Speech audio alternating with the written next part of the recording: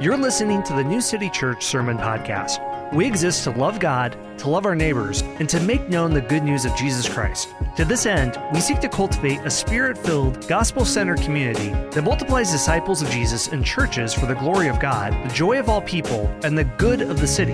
If you'd like to learn more about New City, including service times, discipleship pathways, and opportunities to serve and fellowship with us, please visit us online at newcitykc.org. Morning. Congratulations on hitting the germ lottery. If you are here, it means that you are not sick, which is mostly not true for almost most of this church apparently this Sunday. And for wintertime, man, my kids are either sick or they're in the process of getting sick, it seems like. So make sure that you are praying for the people in our church who are not feeling well or little ones are homesick. But this morning, speaking of being alive, or at least partially alive and here in this church this morning, have you ever thought about the ridiculous miracle that you exist at all? I think about this probably too much. You think about how many of your ancestors had to survive for you to get here. So since the first humans, how many of your ancestors had to survive famines and wars, the Black Plague, tsunamis and hurricanes for you to get here? And then you even look at something like sexual reproduction, that your egg, out of all the eggs inside of your mother, was fertilized, and now you exist. You are a walking miracle. So with that in mind, I think that when we think upon that and we dwell upon that, it inspires us to not waste our existence. What's the point of my existence? I want to have a good-filled life, a life filled with goodness. When we imagine our lives, we imagine ourselves making the right decision, being the hero, doing what we're supposed to do. This is why we love stories so much, right? We love comic book stories where we want to be those heroes. We want to be the person who does the right thing. And so today, we're going to look at what the Bible has to say about goodness. What does the Bible have to say about goodness? And more specifically for us this morning, what does the story of David and Goliath have to say for us about goodness? Right? And like most of you, this story has been always just like in my life, right? I had did you guys have one of those storybook Bibles when you were kids that had pictures in it? Well, mine had David holding a decapitated Goliath's head, right? Did anybody else have that one? My Bible was crazy, man. Of course, it was like these, blonde-haired, blue-eyed white people, and David's just standing over the body of Goliath, holding his head up. And it's always stuck in my brain for some reason. I don't know why. Perhaps it's pretty traumatic for a 4-year-old to see. But this story is all around us. And I think maybe like some of you, when this story was presented to me as a child, it was mostly presented in the light of wow, look at the courage of David. Wow, look at that guy go. And not too much of an emphasis upon God. The story was always presented as hey, you need to be like David. And I'm sure maybe some terrible sermon illustrations in there, right? Hey, you can slay your giants with your 5 stones of faith, hope, love, joy, and peace, or whatever you put into your sling to slay your giants. But this morning, I want us to see that the story of 1 Samuel 17 is not a story chiefly about the faithfulness of David, but instead the faithfulness of the God he served. And the main point we're going to drive home, this is going to be running throughout the whole sermon. True inner beauty will always result in outward goodness. True inner beauty will always result in outward goodness. And so if you're new with us this morning, we are trekking through the whole Bible together. We are doing this together. We're taking, as Ryan would say, a 10,000-foot view, right? We're not going in. Chapter 17 of 1 Samuel, if you go read it today, which you should, it's really great. It's a fun story to read. There's 15 sermons in here. We're not going to do that. I'm not going to be up here for 4 hours preaching through all of this. We're taking a broad view to kind of get a glimpse of what is the story of the Bible all about. What is all of this about, and what does God have for us to learn? So last week, we tackled 1 Samuel 16, which was the calling of David by Samuel the prophet, right? And the main point that Ryan tried to drive home last week was this idea that God does not look on outward appearances, but instead looks on the heart. What is inside of us? What are motivations? So, our first point this morning, what is biblical goodness? What does it, this is a fruit of the Spirit, right? We see this mentioned throughout the Bible. What does it mean to have goodness? A solid definition of goodness is an uprightness of heart and life. It is, to put it very simply, acting good, choosing the right thing, doing the right thing. But the idea of goodness is always connected to our hearts. It's always connected to our hearts. What is the motivation behind our good actions or acting right? If you're a parent, you get this, right? Like, it's not that you want your kid just to obey. What do you want them to do? You want them to have a good attitude about obeying. You don't want them just to do the right thing. You want them to have the good motivations for doing the right thing.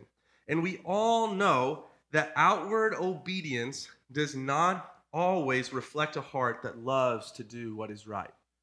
Outward obedience does not always reflect a heart that loves to do what is right.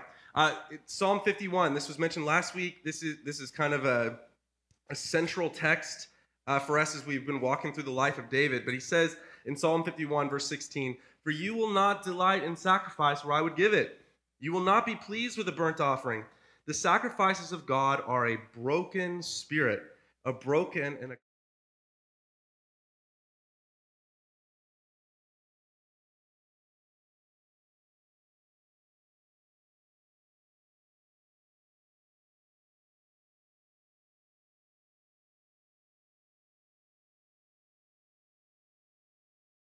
Altar, verse 23 of chapter 5, "And there remember that your brother has something against you." What are you supposed to do?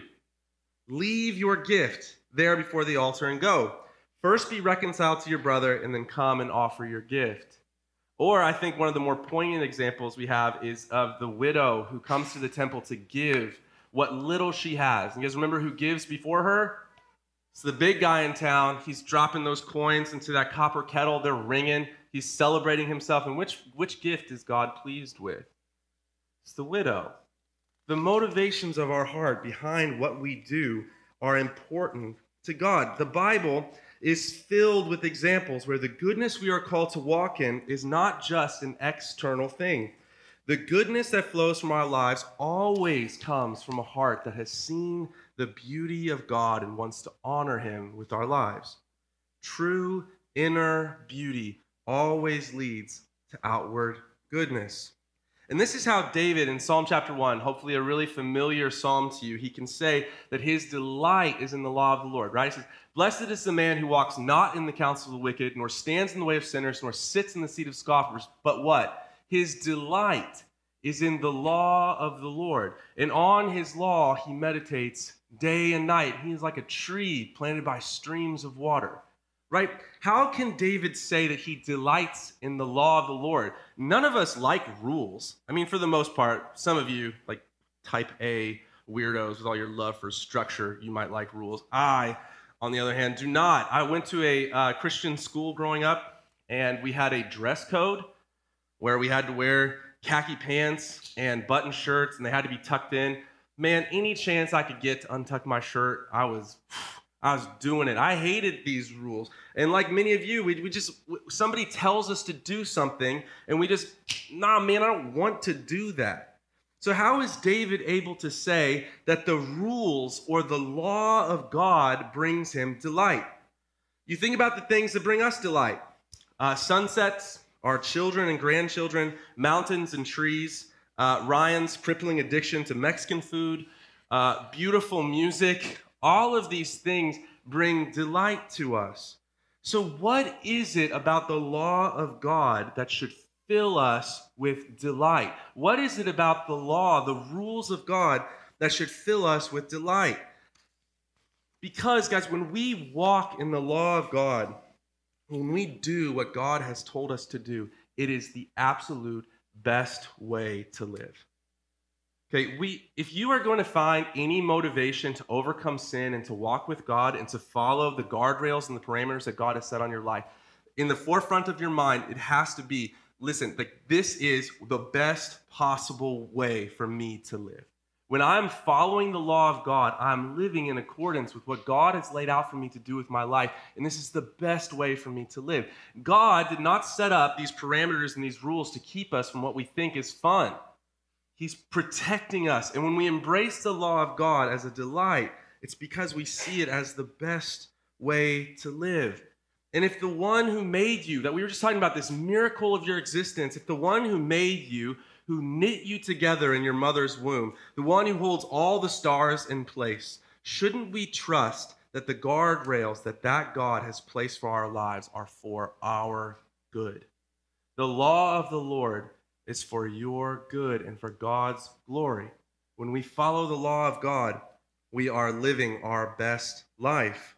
This is what God has called us to do. And guys, God, I think my whole life growing up, this was like a big hole in my discipleship. It seemed like most of faith was about like getting saved, right? I don't know if you guys know that language very well, like asking Jesus into my heart. I was terrified as a kid because I was like, I really thought like a little man like took up residence in my chest. Like I didn't really understand that language.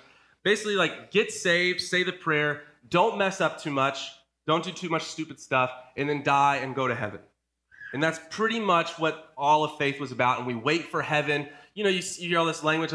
I'm just ready to die and go be with Jesus. And it's like, man, like, guys, God made you to have a flourishing, beautiful life. And yes, is this world corrupted by sin and there's darkness everywhere? We're following this stuff in Memphis, right, where we see the darkness of the world on full display, the wretchedness of the human heart on full display. The world is incredibly messed up. But man, is there light in this existence that God has given to us? Is there goodness to be had? Of course, God cares about your life. You are not just getting ready to die. This life has meaning, right? In Psalm 27, verse 10, David says, I believe that I will look upon the goodness of the Lord where? In the land of the living. I'm going to see the goodness of the Lord here. And guys, if you want to see the goodness of the Lord, walk in the law of the Lord. Follow his ways. Guys, why do guardrails exist on the highway? Why do they exist on the highway? To keep cars from flying off the highway, right? God puts guardrails on our life to keep us safe, to help us live the best life that we can possibly live, and to give him utmost glory. So true inner beauty always leads to outward goodness. When we see the beauty of God, when we experience the beauty of God and take delight in his law, it'll lead to outward goodness. So, how is goodness seen in the story of David and Goliath, right? This is our text for this morning. It's a long intro to get into. Point number 2, how do we see the goodness, how do we see this goodness, this beautiful inner goodness seen in the story of David and Goliath? So again, this passage is probably the most well-known passage in the Bible. It's used like every sports metaphor somehow always comes back to David and Goliath, right? We got a real David and Goliath matchup out here today. It's just sports metaphors always come back to this. You hear this all throughout the world. David and Goliath is a really popular story.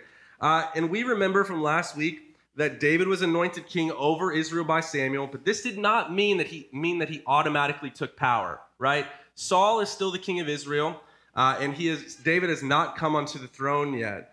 And so Saul was still running the country, and the people of Israel found themselves yet again battling with the Philistines. But this time, the Philistines had a secret weapon, basically had the Hulk. They have this massive human in Goliath of Gath. Isn't that like the best? That's a sports name right there. Goliath of Gath playing second base, or like Goliath of Gath, this huge human. And every day, this massive human would come out and challenge a man of Israel to a battle where if Goliath won, the Israelites would be their servants and their slaves. And if the Israelite won, the Philistines would be their servants. So if you will, turn over to 1 Samuel chapter 17. We're going to look at verses 10 and 11. 1 Samuel 17, verses 10 and 11. And it says, and the Philistines said, and this is day after day he's coming out to just taunt the people of Israel. And the Philistines said, I defy the ranks of Israel this day.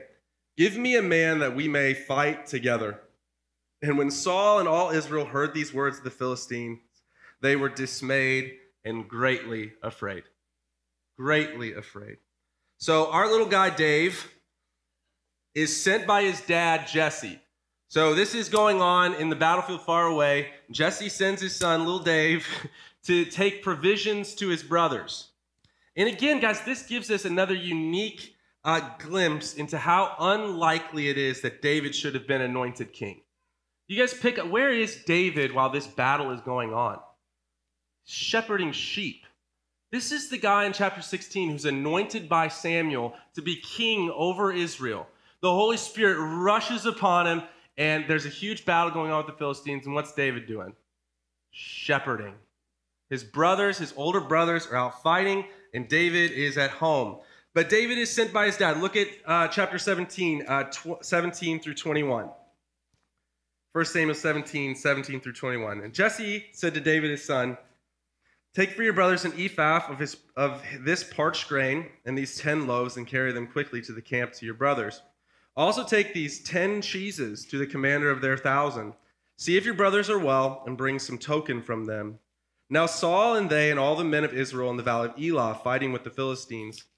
And David rose early in the morning and left the sheep with the keeper and took the provisions and went as Jesse had commanded him. And he came to the encampment as the host was going out to the battle line, shouting the war cry. And Israel and the Philistines drew up for battle, army against army. Look down at verse 23. And as David talked with them, behold, the champion, the Philistine of Gath, Goliath by name, came up out of the ranks of the Philistines and spoke the same words as before. And David heard him. And so at this point, David is absolutely shocked. He's blown away that no one is going out to fight this guy. Now, this is something that we're going to see over and over again throughout the scriptures as we walk through it, is Israel's lack of ability, and if we're being really honest, our lack of ability to remember what God has done, right? To remember what God has done. You think about all the way up until 1 Samuel, what we've seen God do so far. You think it would be enough for Israel to know all of that, to believe all of that, to believe that God would give them victory over the Hulk, right? But they don't. They're terrified. They're sitting in their, in their lines, and they're terrified of this huge guy. And so David asks his brothers, he's like, "Hey, what has the king said will happen to the guy who goes and kills this Philistine?" And look at this really fascinating, this is a whole sermon, but look at this interaction between David and his brother Eliab. Look at 1 Samuel 17, 28 through 30.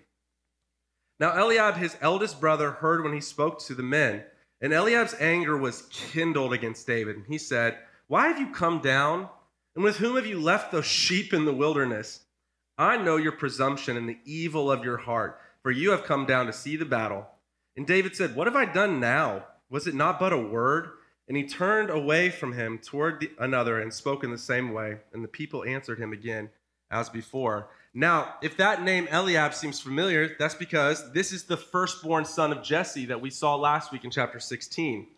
This is the one that even Samuel shows up. He's sent by God to Bethlehem to anoint a new king of the sons of Jesse. And he shows up and he sees Eliab and he's like, "Oh yeah, this is the dude. We found him. Good looking, tall, strong." He says, "Surely the Lord's anointed is before me." And just as a quick side note, this is another beautiful theme that I hope you have seen as we've gone through the Bible so far. God never picks the person that we would. He just never picks the one that we would. And guys, if you go throughout the scriptures, he never picks the firstborn either. The one that's supposed to receive the blessing, it's never the firstborn. It's always the second or the third. Or in David's sense, he's not even close to the top. God never picks the person that we would. God does his best work with the seemingly most weak among us. Don't miss that as we walk through the scriptures. It's so hopeful when you read the Bible to see what messed up people God uses to accomplish his purposes, right? Because we relate to him, right? We get it. We feel intrinsically the depth of our stupidity. And we can resonate with these guys that God uses to accomplish his purposes. And it's not Eliab. And we see that Eliab, not even this seemingly perfect candidate for king, was bold enough to go and fight Goliath. Not even this guy who looked like he should have been king was bold enough to go out and fight Goliath of Gath. So what is going to give David the strength and courage to go take on Goliath? How in this moment does he have the ability to choose the right thing? How does the inner beauty in David lead to outward goodness in this story? And look back at chapter 16, verse 13. I think this is where this whole passage hinges. This is something, again, we looked at last week. It says, "Then Samuel took the horn of oil and anointed him in the midst of his brothers, and the Spirit of the Lord rushed upon David from that day forward." David is filled with the Holy Spirit of God. That is how David is able to stand before the lines of these Philistines to be willing to go fight Goliath. And we, too, are filled with this same Spirit. Look over at John chapter 14. We're going to be talking about this Wednesday at Equip Night, about the power and the work and the person of the Holy Spirit. John 14, verse 25. "These things have I spoken to you while I am still with you, but the Helper, the Holy Spirit, whom the Father will send in my name, he will teach you all things and bring to your remembrance all that I have said to you. Peace I leave with you, my peace I give to you. Not as the world gives, do I give to you. Let not your hearts be troubled, neither let them be afraid." Do you guys see what the result of being filled with the Holy Spirit is in John 14? Being filled with the Holy Spirit leads to a life without fear. It leads to a life of not being afraid. And this is the same Spirit that draws David out to go and fight Goliath. He's filled with the Holy Spirit that leads to a life that is unafraid, grounded in his knowledge that the Lord was going to fight for him. Look back at 1 Samuel 17 in verse 41. It says, "And the Philistine moved forward and came near to David with his shield bearer in front of him. And when the Philistine looked and saw David, he disdained him, for he was but a youth, ruddy and handsome in appearance. And the Philistine said to David, 'Am I a dog that you come to me with sticks?' And the Philistine cursed David by his gods. The Philistine said to David, 'Come to me, and I will give your flesh to the birds of the air and to the beasts of the field.' Then David said to the Philistine, 'You come to me with a sword and with a spear and with a javelin, but I come to you in the name of the Lord of hosts, the God of the armies of Israel, whom you have defied. This day the Lord will deliver you into my hand, and I will strike you down and cut off your head.'" Remember my Bible picture? "And I will give you the dead bodies of the host of the Philistines this day, to the birds of the air and to the wild beasts of the earth, that all the earth may know that there is a God in Israel, and that all this assembly may know that the Lord saves not with sword and spear, for the battle is the Lord's. He will give you into our hand." So this most unlikely person, David, in the most unlikely way, a slingshot, right? I mean, this is not an instrument of war that you would take out to fight the bravest warrior in the world. You would not take a slingshot. It's like taking a knife to a gunfight, right? Like he this unlikely dude, this small guy, he's not even respected by Goliath, right? He steps out and God's like, "Man, did you send a little kid to fight me?" And he brings out 5 stones and a sling. But look again at what David says in verse 47. It says, "The Lord does not save with sword and spear." And in the same way that God uses such an unlikely character in David, and in the most unlikely way to save his people, God sends forth Jesus to do the same for us. Jesus, born in Bethlehem to no-name parents, to no wealth or fame, nothing physically attractive to set him apart, a nobody, is sent into the world to wage war on sin, death, and the devil, but not with a sword or a spear, but with his shed blood on the cross. The inner beauty of David led to outward goodness in his defeat of Goliath. The inner beauty of Christ led to outward goodness in his defeat of death. Amen? That's good news. So, point number 3, how do we get in on this goodness? How do we cultivate a life of inner beauty that leads to goodness? I think number 1, be reminded that the law of the Lord is a delight to us. That the guardrails that God places on our lives are for our good and for our flourishing. Guys, like when we when we follow the law of God, when we choose kindness over bitterness, when we decide not to yell at our kids when we really want to, this is the best way to live. Like when we are saying no to sin and yes to Christ, we are living our best life and being filled with this Holy Spirit, just like David. It leads to a life that is unafraid. Can you imagine your life without fear? Just our lives are just gripped by fear most of the time. We're scared of the future, scared of what's going on right now. We're crippled by anxiety. Man, like this is not the life that God wants us to live. And when we depend on God and His Spirit working within us, He gives relief to our anxiety and our worry, right? And I'm not up here saying like, if you say a prayer, you'll no longer be anxious, right? Let's not get crazy. But like, man, as we walk with God, as we look to Him, as He's working inside of us, man, worry and fear and anxiety should dissipate and go away.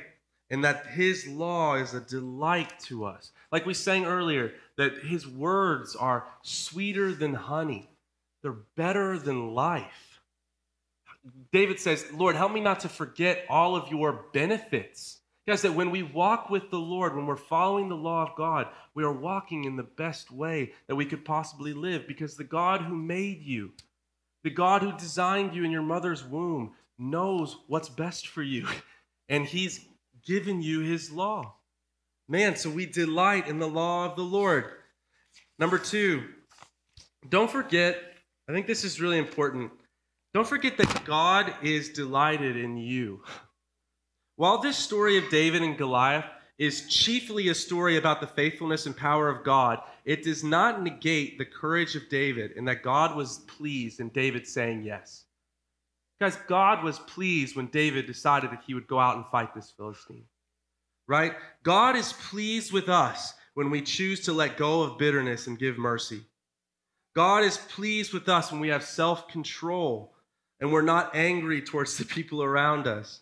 God is pleased with us when we choose life over death. We can become so consumed with talking about how evil we are and how broken we are that we forget that God is pleased in us, chiefly because of what Christ has done for us, but also He is pleased when we make daily decisions to walk in goodness. I think we get into this mindset where it's like, oh, it's all filthy rags. Guys, like God is pleased with you when you do the things that He's called you to do, right? And He's pleased with you because of Christ. This is such good news for us as we walk throughout our days. And guys, this is what's crazy about this whole story. Like we read the whole counsel of God, that David shows ridiculous courage in this. But what's going to happen in a couple chapters? What's going to happen in 2 Samuel? He's going to fall flat on his face, right? Saul, when he's initially anointed king, starts out great and eventually falls away, right? And what's the difference between those two? What's the difference between Saul and David? One pursues repentance and one does not. And that seems like a real big kicker as we study the life of David. And just as a side note here, I think that it's not a coincidence that chapter 18, the first 5 verses, are all about community. That we work out this goodness of learning how to live rightly in the world, to follow and delight in the law of the Lord together. David, he binds his soul to Jonathan. There's this beautiful friendship, guys, that we're not alone just to do this by ourselves. That we're called to live in a community of deep, intimate friendship where we learn how to do this together, right? That we're doing this together, not on our own. And God fills us with His Spirit and also gives us beautiful other people around us to help us to grow. Don't miss that. And then number 3, Jesus is the better David. While David shows great courage and defeats Goliath, as we go on, we are going to see that David is going to fall flat on his face. He is not going to walk in goodness, but instead in heinous sin. But Christ walks through this life perfectly, with an inner beauty that always manifested itself with outward goodness. And this culminates in His death and resurrection, which secures for us life. David's defeat of Goliath brought the people of Israel one victory. David defeated Goliath and brought them one victory. Christ's defeat of death on the cross secures victory for us forever. Right? The battle belongs to the Lord. And as we walk through this world with all of its darkness, when we keep that in mind, that, hey man, this battle belongs to God. Like, I'm called to do my part. I'm called to pursue inner beauty that leads to outward goodness. I'm called to say yes. But man, who ultimately controls all things? It's God. And we can rest in that. We can rest in knowing that the battle belongs to the Lord, that God is accomplishing his purposes, even in what seems like the darkest night. Even when we can't see it, God is working and redeeming all things, that his kingdom, you know what he says? He says, my kingdom is not of this world, right? That he is ushering in a kingdom sometimes that we struggle to see. So pursue inner beauty that leads to outward goodness. Delight in the law of the Lord. Find all your delight in the law of the Lord. Read the law of the Lord and learn the law of the Lord so that it might get worked out in our lives and the people that we interact with. If we're to be set apart and different, we're to be called to be different from the world around us. It comes through delighting in the law of the Lord and knowing, deeply knowing that God is not just perpetually angry with you, that he's not just this. My whole life, I've told you guys this before, growing up, I just had this picture of God like this angry old white man, like with his hand back. He's just like waiting for me to step out of line so he could just smack me. Because when you read the scriptures, is that the God that's presented to us? No, it's a God of grace, second chance after second chance. And guys, God is delighted in you because of Jesus. And he's also delighted in you when you say no to sin and yes to him. It's delighted in you because it's the best way for you to live. Cultivate this inner beauty that leads to outward action and goodness. And every week, we have the opportunity where we come before this table together, where we take of this bread and this cup to remind us of the one who was perfect for us, the one who gave his life so that we could go free. And we, at this church, there'll be two lines. You come up and you take a piece of the bread off and you dip it in the cup.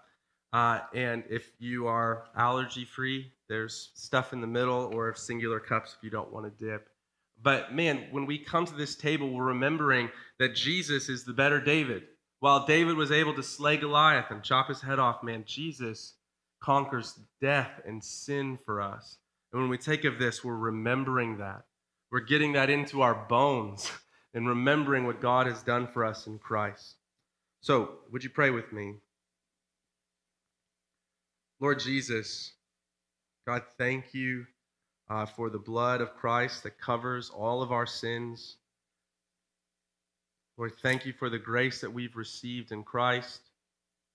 Lord, as we come to you this morning, God, we pray that the story of David and Goliath would ring true in our hearts, not as a story chiefly about the courage of David, but God, of your faithfulness and goodness to your people, that you always fulfill your promise. God, the promise given to Abraham of a blessing to this nation, God, is fulfilled in this story of David, and God, it's being fulfilled in us as we live and work this out in our lives, God, that you are ushering in your kingdom, this blessing to the whole world.